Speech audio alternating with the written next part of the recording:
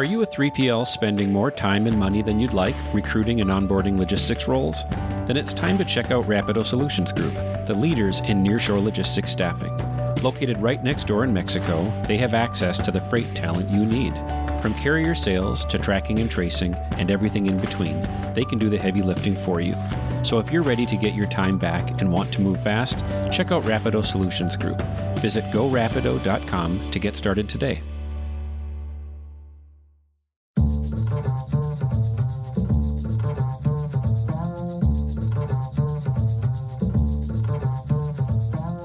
Hello and welcome to the Bootstrapper's Guide to Logistics, the FreightWaves podcast highlighting founders doing it the way that doesn't get a lot of attention. We're here to change that and grow the small business community in our industry by sharing their stories and inspiring others to take the leap. I'm your host, Nate Schutz. Let's build something together from the ground up. Hello, everybody, and welcome back to another episode. I usually start these episodes talking lately about how exciting it is to be at this place in time in the logistics industry with all the wild and crazy things that are happening, but also just the new relationships that are developing. And it is an exciting time. There are so many interesting technologists out there and risk takers, the former executives that are leaping into entrepreneurship. And it has been a blast to get to know them and an honor to share their stories. I guess I didn't expect it to be as fun as it has turned out to be. Talking shop can be a blast, but getting to know folks is also a blast. So thank you. And we are excited this week to add one more member to the Bootstrappers community. This week, we welcome Onu Okebie from HTL Freight in Charlotte, North Carolina. Onu, tell me a little bit about yourself. Thanks, Nate. Thanks for having me. It's really an honor. A little bit about me. Born and raised in Lagos, Nigeria. Came to the United States when I was 6 or 7. By way of formal education, you can call me a finance and accounting guy. Went down that path just because that was what I knew. My dad was a CPA, so following his footsteps. Did my undergraduate studies at Georgia Tech, focused in accounting. Surprise, surprise. I realized that really wasn't for me. I still ended up going down that path. Got my first opportunity in industry as a staff accountant at the Home Depot. Subsequently after that, essentially decided to leave that job. A friend of mine, his uncle just got let go from a transportation job. So at the time I had some money saved up, saw it as a business opportunity. So I approached him and I said, hey, listen, we're going to go ahead and buy a truck and I would like for you to be my driver. And that was how I got into the logistics industry. So long story short, ended up growing that fleet from 0 to 5 trucks and then sold that business to a local competitor. After that, I went back into industry as a corporate controller for a Class 8 truck dealer. Did that for some time. That company got purchased by Stevens Inc. So after, being involved with that transaction, I knew I wanted to be involved with structured finance, for lack of a better word. So that led me to enroll at Gozueta Business School, Harvard Business School of the South. So did that, focused in M&A and finance with the plan on getting some analyst or private equity job. But for whatever reason, nobody would take me on. I would apply, but nobody would take me on. So at the time, I said, you know what? I'm just going to do it myself, rather than going to work for one of those big private equity firms and doing deals for, other partners. I would just start my own deal. I connected with a buddy of mine. We also went to the same business school. And he's also a partner of mine right now. And we decided to go the entrepreneurial through acquisition route. His background is also in logistics. He worked for a building materials company where he managed over $1 billion in logistics spend. So we connected together with my background on the asset side. We made a plan to go after the freight brokerage world. And for me, the reason why we focus on freight brokerage is because as a carrier, I dealt with a lot of freight brokers and most of my experiences weren't positive. So I knew I wanted to do things a little bit differently. Purchased our first company February of 2021. We did a second acquisition November 2021. So right now we're working on integrations. The first company is a flatbed specific broker out of Charlotte, North Carolina. And the other one that we purchased in November was more of a generalized freight broker out of Wilmington, North Carolina. So you've done then the cold startup yourself and had a successful exit. And now you're doing entrepreneurship through acquisition, which is a fundamentally different path where you need different skill sets and need to be able to navigate other people perhaps differently.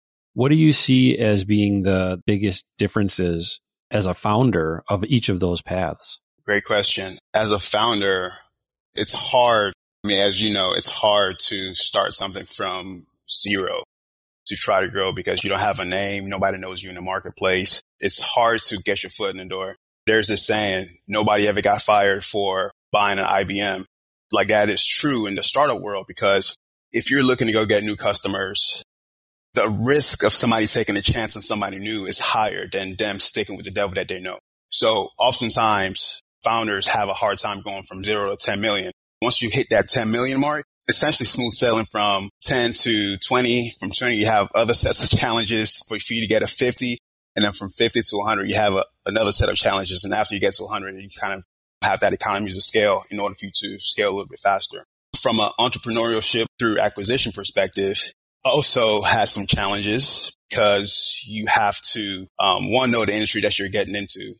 But number two, find somebody that's willing to transact with you. So oftentimes you're dealing with, small business owners. For them, they started a business, for example, our first acquisition, the founder and his dad founded a business in the early 1980s. So for them to let go of their baby, for lack of a better word, is very emotional, right? So you really have to, sell yourself, ensure that you're going to be making sure that their legacy continues to live on.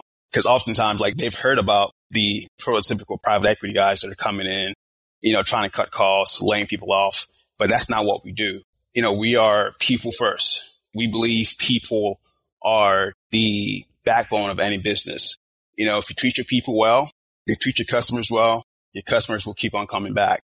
So for us, anytime we're talking to potential sellers, it's all about the people because that's what we care about just inherently as founders. But we also know that's what the sellers care about is how will their people make out after they transact. Well, and that's a common misconception I think that's out there is, hey, I have a bunch of business skill. I've been trained formally or I've worked in a big company. And so I can look at a small business and see all the things that they're doing wrong. And all I have to do is go buy one and then I can optimize it and make a bunch of money. And how hard could it be? Famous last words.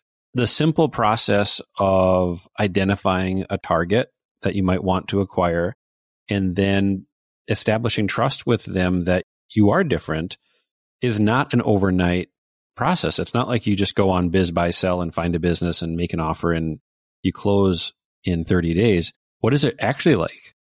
Yeah, I wish it was that easy, but it's not. It actually took us 2+ years to find our first business. We really had to, kiss a lot of frogs, but we weren't eager to transact either. We wanted to make sure that we were finding the right partner because oftentimes you're going to want to have the old owner stay on for, at a bare minimum a year to transition everything properly. So you really want to make sure that you hit it off with that seller.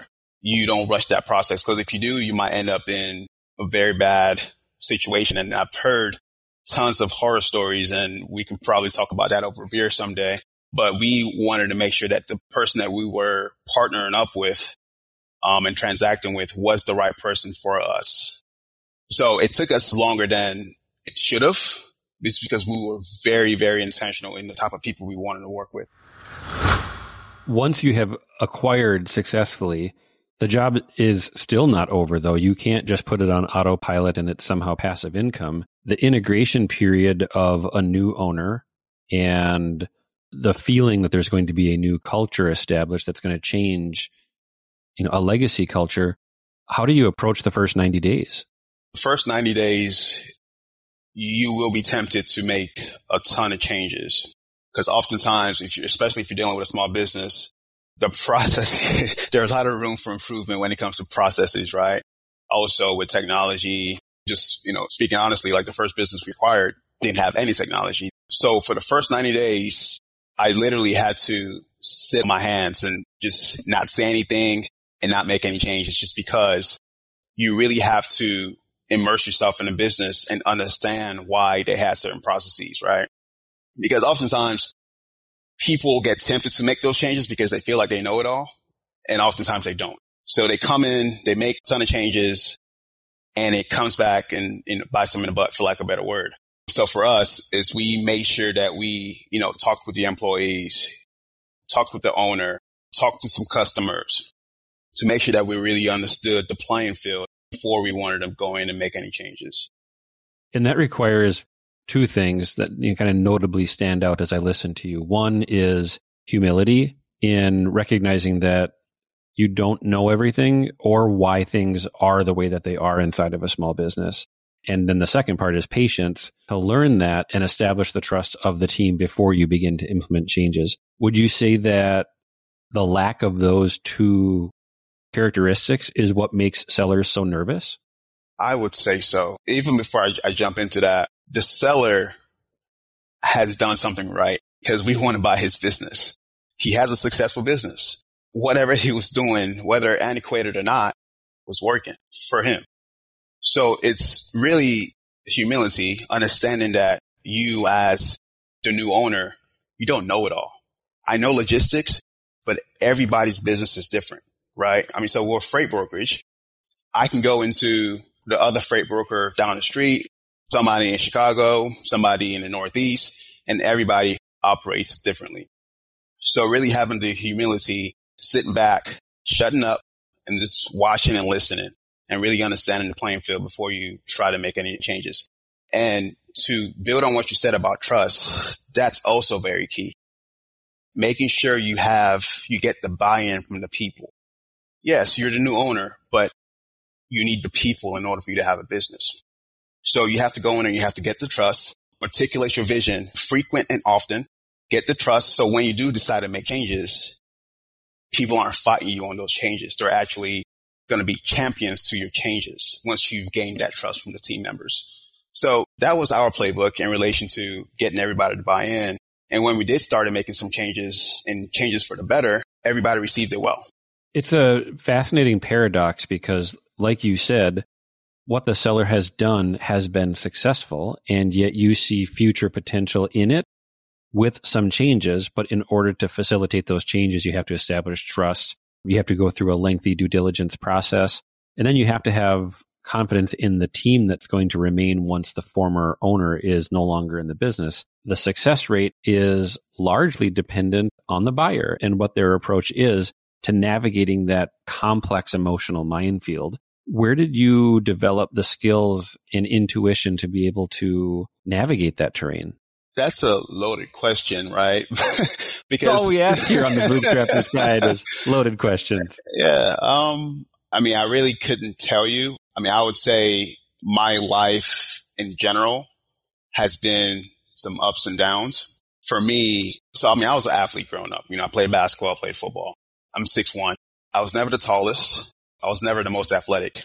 I always set goals. I was always able to sit back and learn and understand that I didn't know everything. And that's really the first step. Once you understand that you don't know everything, the world essentially opens up for you. For me, there hasn't really been a thing that I've said I wanted to do that I haven't been able to do. Just taking it back to middle school, tried out for the basketball team, didn't make it. I was distraught. Thought there were people that made the team that had less skill than I did, but for whatever reason, I didn't make the team. That summer, I worked my butt off. Next year, I made the freshman team. Sophomore year, I made the varsity team. I mean, I had some pretty good accolades at the state level. Fast forward, when I was going through the whole wanting to be an accountant, I said, I'm going to be a CPA. It wasn't something that I loved. I set out and got it anyways because I said I was going to do it. The MBA, same thing. Something that at the time I knew it was a necessary evil for me to rebrand myself as somebody in finance so I can get into private equity because I really wanted to get into private equity. That didn't work out. And I said, I'm going to do it myself. With that being said, when we first bought the first business, I realized first things first, I don't know it all. So let me sit back, watch the playing field because that's how I've always succeeded in the past is sitting back, shutting up, listening more, and then executing after I have all the information. So I just went with the same approach, buying businesses here. It's worked. The reason why I say that's a loaded question is because there is not just that one thing that gave me those attributes. It's just over time, the more life you live, the more wisdom you have. And the more that you realize that you don't know it all, and you're really not the best things in sliced bread. So it's just keep your ego at the door, understand that there are other people in the room that know more than you do, and just keep it moving. We'll be right back. Have you heard about Bitfreighter and the EDI revolution? Bitfreighter helps companies automate communication with their freight partners through unlimited messaging and quoting. Traditional providers can't say that. The Bitfreighter team is also available 24/7 and responds immediately by phone, email, or yes, even text. Legacy providers can't say that either. So if you want to scale your operations to save time and money, come join the EDI revolution with us. Visit bitfreighter.com to get started today.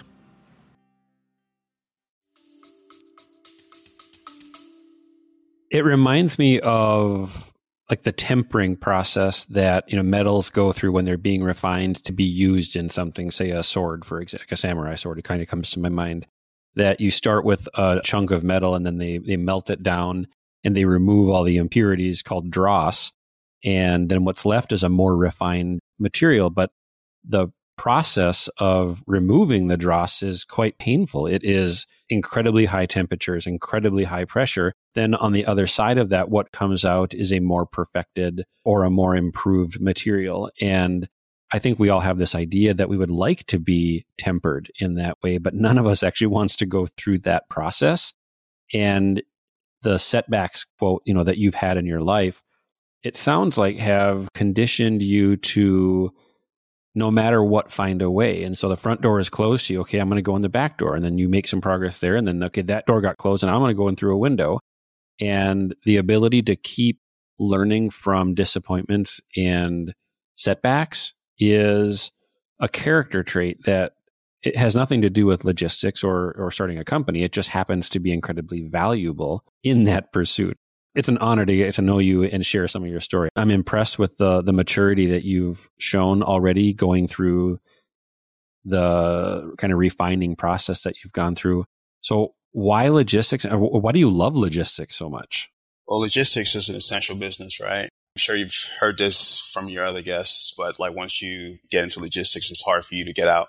It always finds a way to keep on pulling you in. Like why logistics specifically for me is, like I said, I had experience on the carrier side, was relatively successful there, understood what I didn't want to see in a broker.